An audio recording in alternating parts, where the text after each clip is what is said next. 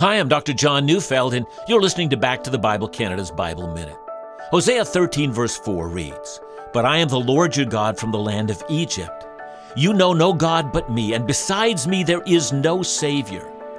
Gods can be made of wood and stone and precious metals, but they can also be shaped by our entertainments and relationships and vices. Any created God by the hand or heart is no God at all.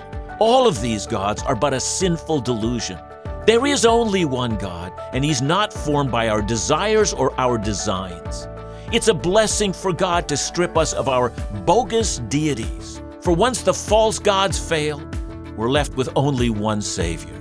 We turn to the only true hope. He is the only source of grace and mercy. Listen to Back to the Bible Canada each weekday on this station, or find us online at backtothebible.ca.